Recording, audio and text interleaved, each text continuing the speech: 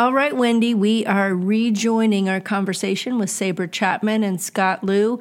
Last time, I believe we ended with a cliffhanger. Am I right? Oh, yeah. I think everybody is dying to know the answer to the question, how do we reconnect to our purpose? All right. Well, let's listen in. You ready? I'm ready. Hey, though.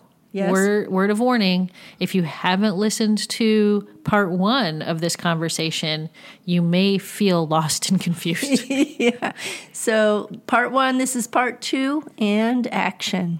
Mm-hmm. So reconnecting to that purpose, I mean, how important do you think this is to have that connection to your purpose? Because it gets a little funky during challenging times. That connection to your purpose can get sort of, if not fully disconnected, weakened. Right.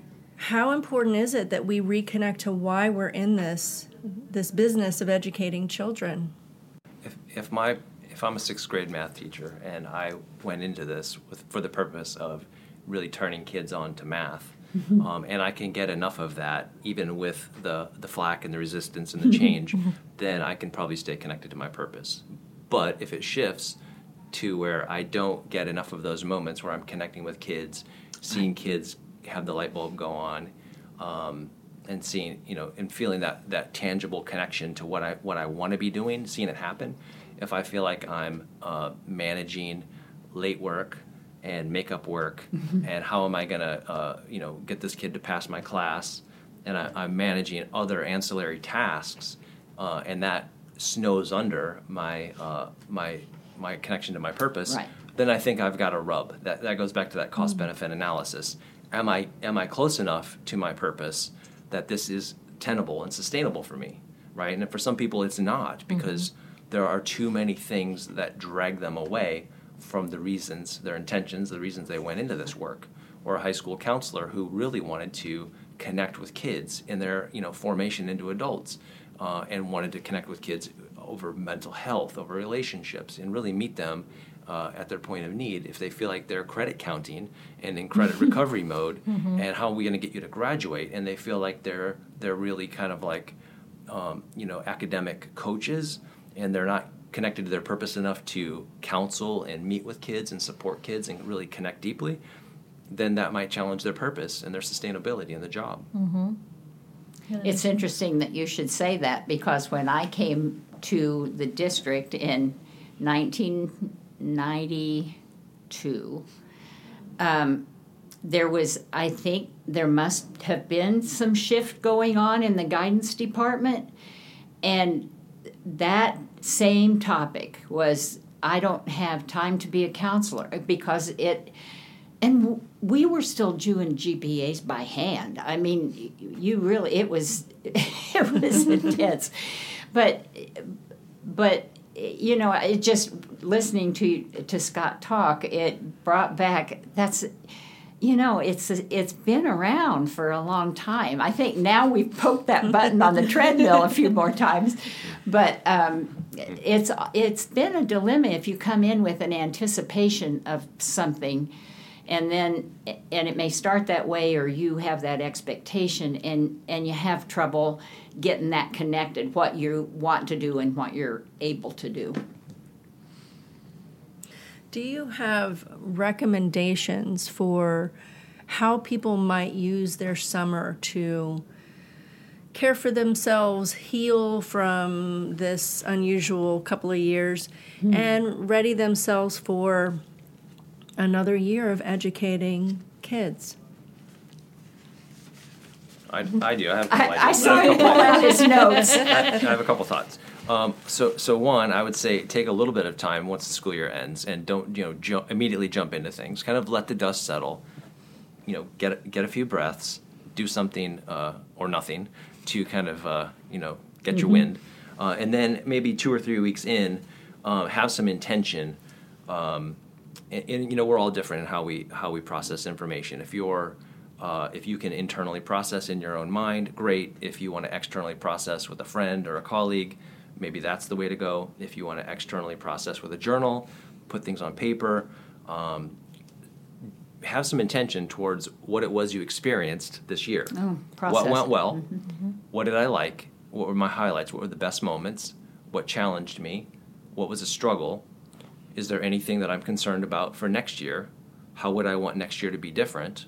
Right? And interact with those concepts. And then after you've done that, if you haven't processed with someone else, ask who could I bring in on this? Who could I bounce this off of? Whether somebody in the profession or outside, who cares about me, who's safe, and then interact with them about it so that they know what you're thinking and what you're prepping for in regards to next year's experience. Right? I think this is a way of intentionally interacting with our lives that we can do.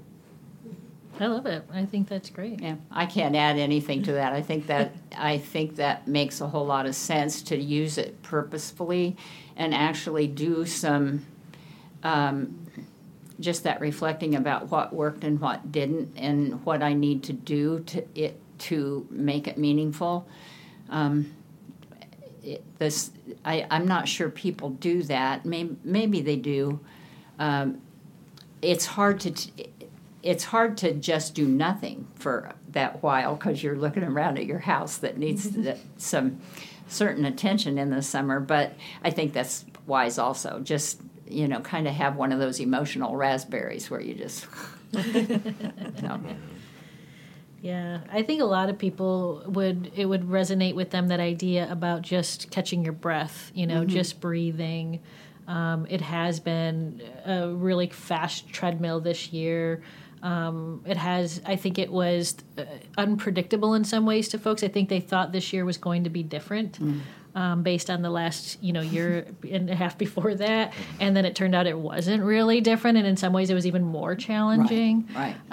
So just that idea to catch their breath before they begin this thoughtful reflection, I think that's really wise and good advice. One thing that comes to my mind when we talk about the reflection, we do a lot of talk about self-care. When I talk to people, I think it's important to think what we do with our mental energy. Because when you tell people to have that time that you do nothing, something's going on in your head, and people will tell me, I try to meditate and I can't turn it all off. Well, I don't turn it all off when I meditate. And I think it's important to recognize that what we do with our mental energy during those times that we are doing self-care, because it can go one direction where it's in the dread and resentment and you're playing those things, or you're okay, they told me to take some time for myself, and I'm sitting here and I got a half hour, but when I get done I got to do all this other stuff and these papers need to be graded. That's not helpful. But to try to get people, if you can't get it turned off, to channel it in a different direction and start thinking about what you want it to be. And some of the things Scott was talking about, what you want it to be and what you need to do to get it that way. But I don't think people recognize that there's an option there unless we remind them. It's like turning your mind towards hope and envisioning that there could be a change instead of feeling trapped and resentful. Right. The minute you start feeling stuck, you're in trouble. Yeah. If I can piggyback on that and just kind of spotlight a few trends that are kind of in that domain that caused me a little concern. This is not just for our school board family, but society-wide. I think we are very averse to quiet, and I'm concerned about that. Our always-on culture at the moment, it concerns me for people's well-being, for their stamina, and for remaining grounded. If quiet was personified, it would be the kid at the lunch table eating all by itself. Nobody would be near that thing, because we work really hard to keep noise, stimulation, and distraction at the forefront. And I don't know that we know that that's happening.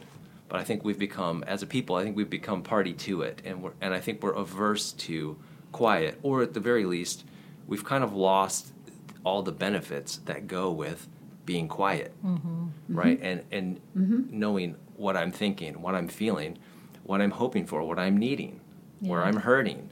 Right. It's hard to have a pulse on those things if I don't go get my checkup. Mm-hmm. It's hard to know what my heart rate is if nobody's got a pulse, or my blood pressure if I don't sit down and put the cuff on. Mm-hmm. Same with like what's really going on inside of me. So that concerns me. And then in a similar way, I think being sober has gone out of vogue. I'm a little concerned with how much we are medicating ourselves as a society right now. You're reminding me of, I think we stole this from you, but it's the Healthy Mind Platter from Dr. Siegel and Dr. Rock. Mm-hmm. What we need for good brain health is really a balance of those things. Right. So as you're listening to this, you can Google Healthy Mind Platter. It's good stuff. Yeah. Right. Mm-hmm. It's interesting to me how people who make a priority out of planning don't attend to their mental health. You know, one of the last things I did when I worked for the school board was a series on taking care of your mental health, and I always started by asking who in the group got their regular checkups, medical checkups, and a lot of hands would go up. And how many of you are financially planned? You've planned with a planner. You're planning for retirement. How many of you take your car in for regular maintenance? We do those things, but we put the mental health like on the back burner. Like, I'll do it when I have time, but how can you do that? Well, you have time to do some of those other things, and yet maybe because we don't see ourselves falling apart, like there's no little gauge like on our car. I don't know, but we don't. Even good planners in every other area of their lives don't take care of their mental health. And we've all got it, right? Like, mental health isn't just a thing that people who have difficulty with it have. We are all on this continuum of mental health. Just like physical health doesn't only apply to people who have chronic issues. Yes. We all are concerned about our physical health. Yeah.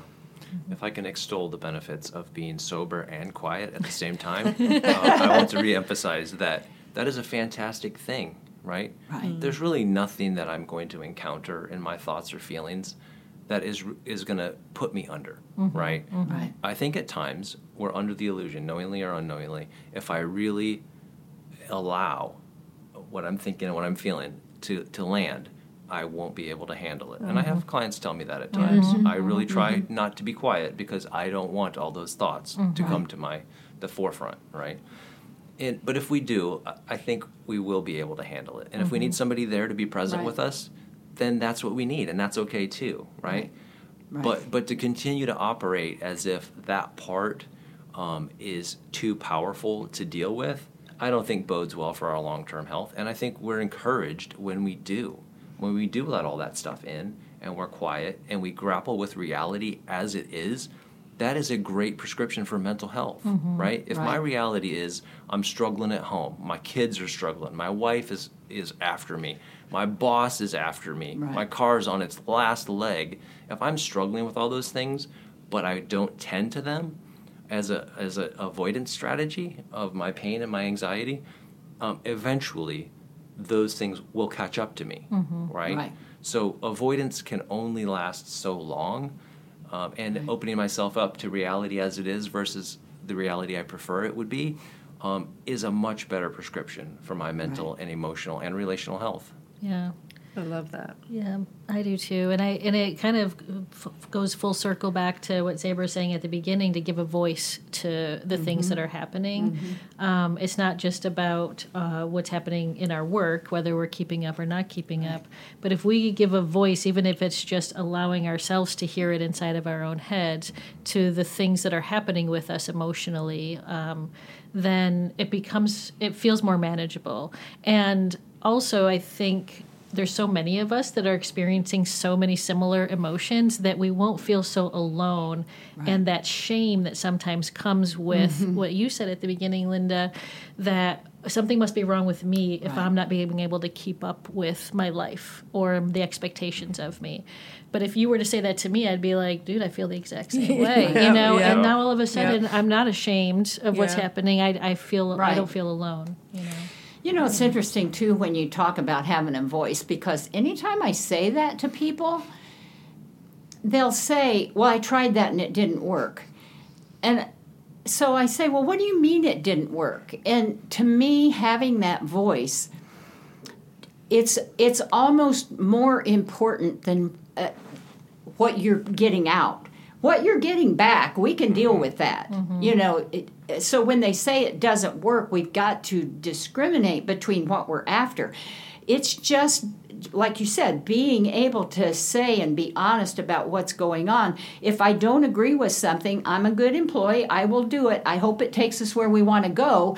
I feel a whole lot better than if I leave just clenching my teeth because they're making me do something I don't really believe in. So it does work if your goal is the right thing. And to me, I always tell people, let's focus on what we're giving out and keep that consistent and keep that valuable and an honest voice, and then we'll deal with what you get back. And then we go into those communication skills. If you feel like you have to respond, we can find the right response.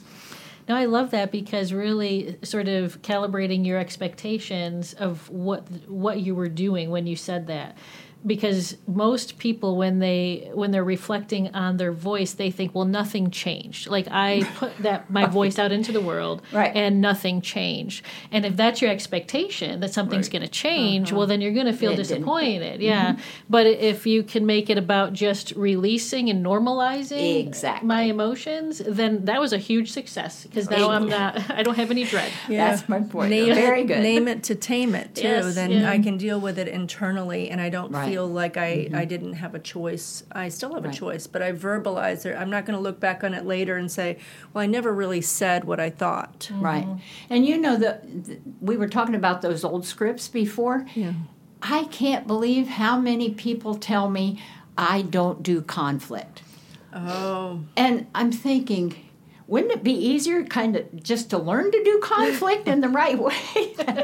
Life could be a lot easier if you just kind of learn, because if you don't do conflict, people who tell me that, I can tell you their resentment level is high. Yeah.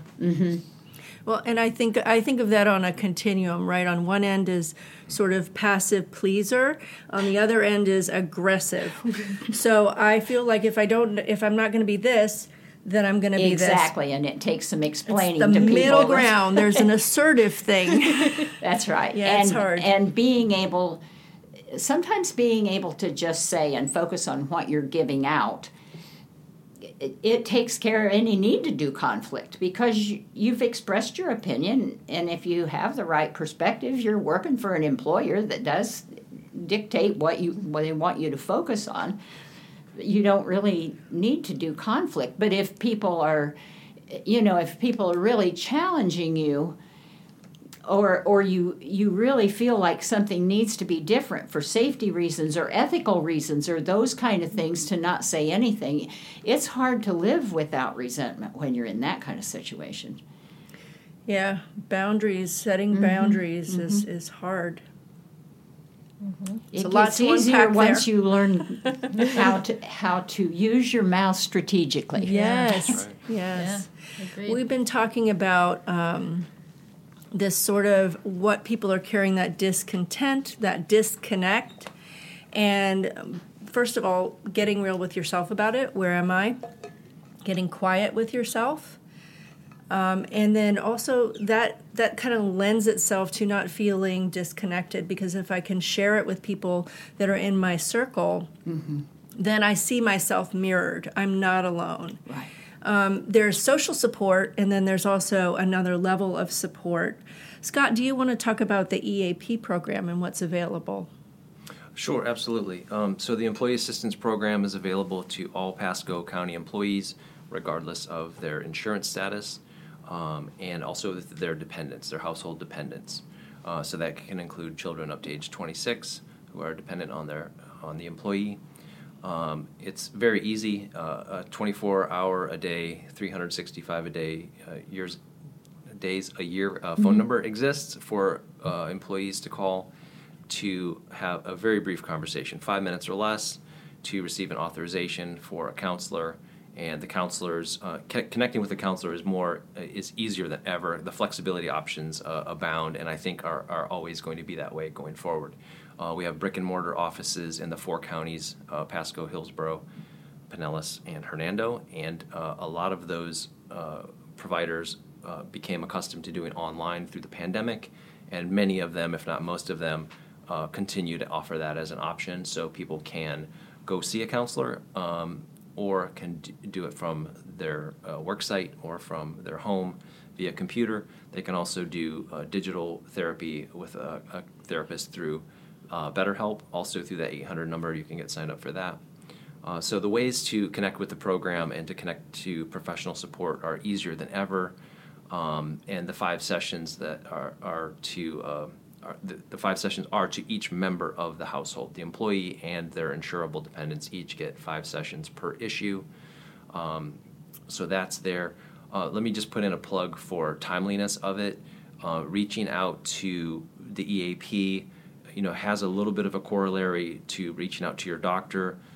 Clearly, it's a little easier work for you and your doctor to do before it's a crisis mode. It's a little easier work to do between you and your therapist if we're not in a crisis state. So things don't have to be so bad that you have nowhere else to turn for you to connect with the EAP. I would encourage our employees and their dependents to do so earlier as in the concept of preventative practice and wellness maintenance versus this is crisis management. Counseling is for things when they are dire and I have nowhere else to go.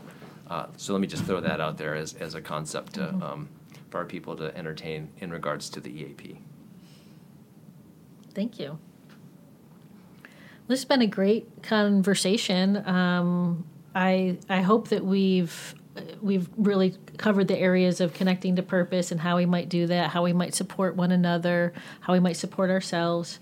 Is there anything else that either one of you would like to add, or something, just a takeaway that you don't think that we've covered so far? Piggybacking on that, with professional connection is great, but recognizing that there is like this parallel reality that we're experiencing, it is easier than ever for me to be connected to news, to entertainment, to people halfway around the world. So the ability for me to connect to people, content, information, experiences is more vast than ever. That does not mean that I am connected at my core, meaning my personhood needs, right? And so I think that there's 2 things happening. We're connected more broadly than ever, but also in a more shallow sense than ever. And I think our young people and adults are feeling that gap, right? And I think I'm a little bit concerned as an old person about the pace of transfer from, as the kids say, IRL in real life. The pace of transfer from in real life experiences to the digital world that we're moving to, I think is outstripping us. I don't think we have a good pulse on what's happening and how fast it's happening and what we're experiencing as that's happening. So all that really is a plug for connections, right? And you can get some of your connections through Facebook and through Instagram and through Xbox. You can get some of your connections. Snapchat. You can get some of your connections through those things. TikTok, maybe even TikTok. Absolutely. I don't want to minimize those as possible real connection points, but I think that we are losing the I guess more traditional, flesh and blood in real time, genuine moments of connection in our homes, in our families, in our communities. That part, I think, is challenging for me to watch, that we can be as connected as ever and still disconnected simultaneously. So just a plug for being intentional about our connections and ways to really feel connected to your priority relationships. If we can redouble our efforts to do that, I think that will go a long ways. It does something neurologically for us when we look in each other's eyes. Absolutely. Absolutely. My probably focus at the end here is, I think you were kind of coming to the end. Yes. A couple of things that we've said. The importance of healthy contemplation in that quiet time that Scott was talking about. I don't know that a lot of growth, internal growth, I don't know that a lot of that happens without contemplation and quiet time and undrugged time and those kind of things where you're really, and purposeful time where you don't go that route of worry and dread and resentment, but you go over here and think. Some people really are focused on the law of attraction, and they try to really focus on things that they want to happen and envision things that they want to happen. So I think that becomes real important, that contemplation. And the other thing, one of the things that you guys said when we were getting ready for this was comparing this to marriage counseling, and it clicked when Scott was talking about when we seek help.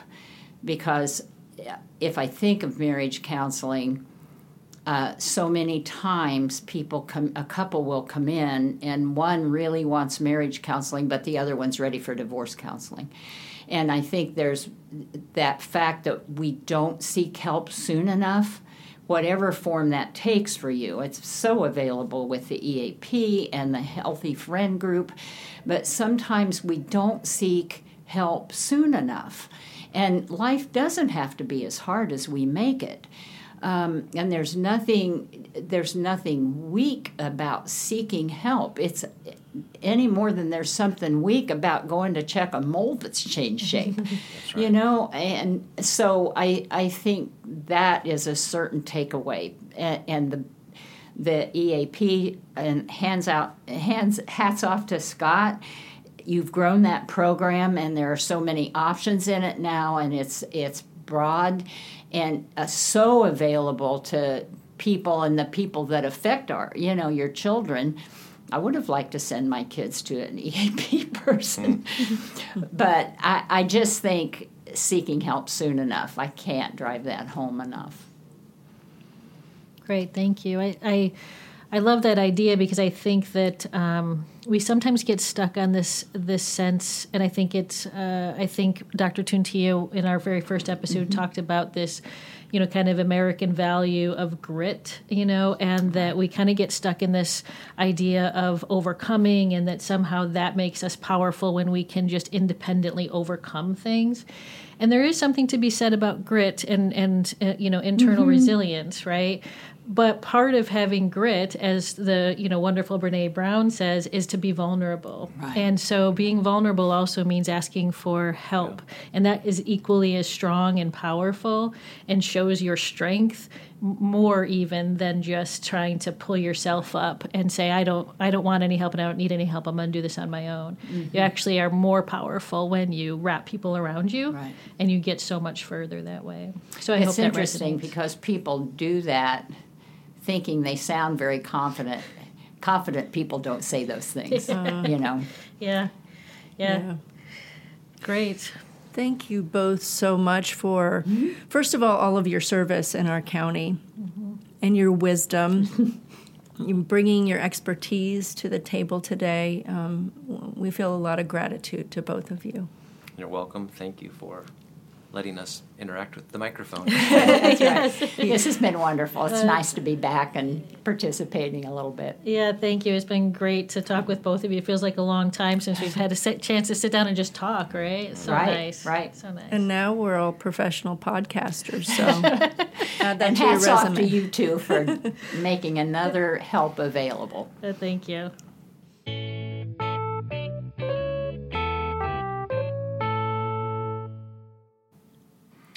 Wow, Linda, what a great conversation we had with Scott and Saybra.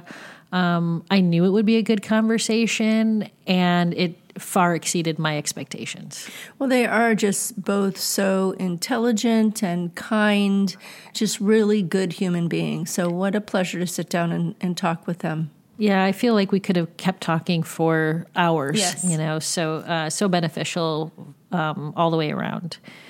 But in particular, I think they introduced some really, not just really good like concepts for us to think about, but really practical strategies that we can employ as professionals, as humans, to really reconnect to our purpose and continue on with this journey of being part of the education system.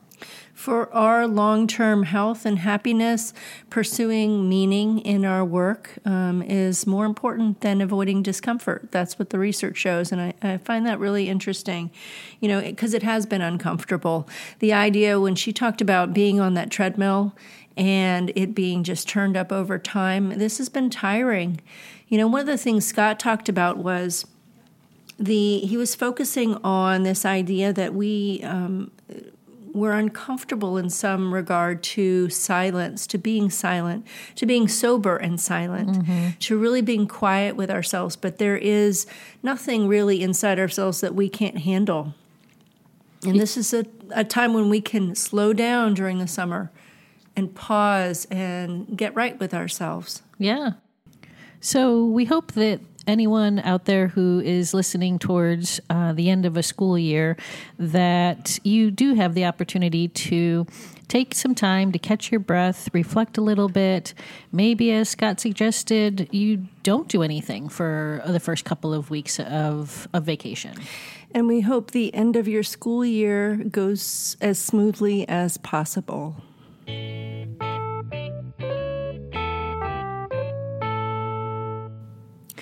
Well, Wendy, we have come to the end of our first season of our podcast, Being the Change. It's kind of hard to believe that we made it through our whole first season. That's right. This first season, what the heck is going on in education?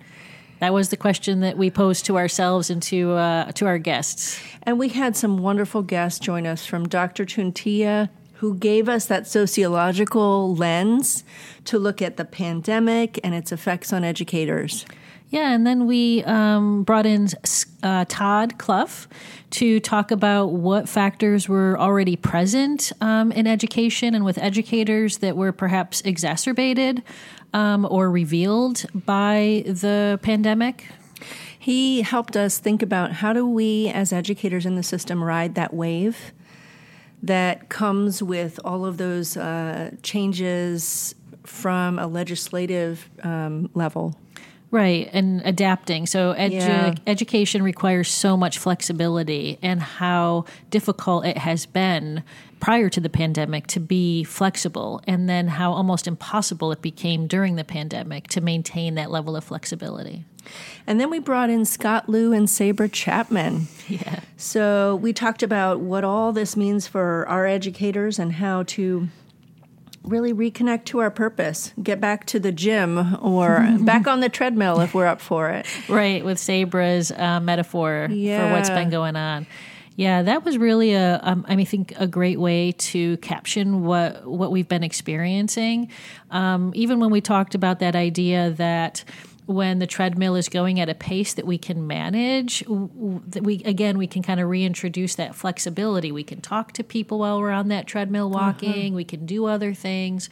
But when that treadmill gets turned up, we almost have to just completely focus on the task of staying on the treadmill rather than being able to do all of the other things that really make that whole experience in the gym enjoyable. So Scott's recommendation on how we spend our summer and kind of get to that place of reflection, thinking about what we'd like to change, reconnecting to that purpose. Maybe we'll come up with some ideas to turn down the dial on the treadmill ourselves. Yeah, that I thought was great advice, and I really hope that we can, you and I, Linda, that we can adhere to that advice, and I hope that our colleagues and our friends out there in our school communities, that they can do it as well. So season 1, it's a wrap. And next season, what is going to be our topic, Wendy? We are going to bring in some guests to address the concept that the struggle is real. Oh, yes, it is. Yeah. Yes, it is. How can we manage our own stress response when those around us are struggling, students, parents, other staff? how do we manage ourselves? How do we take care of ourselves? What are some practical ways we can address dysregulation?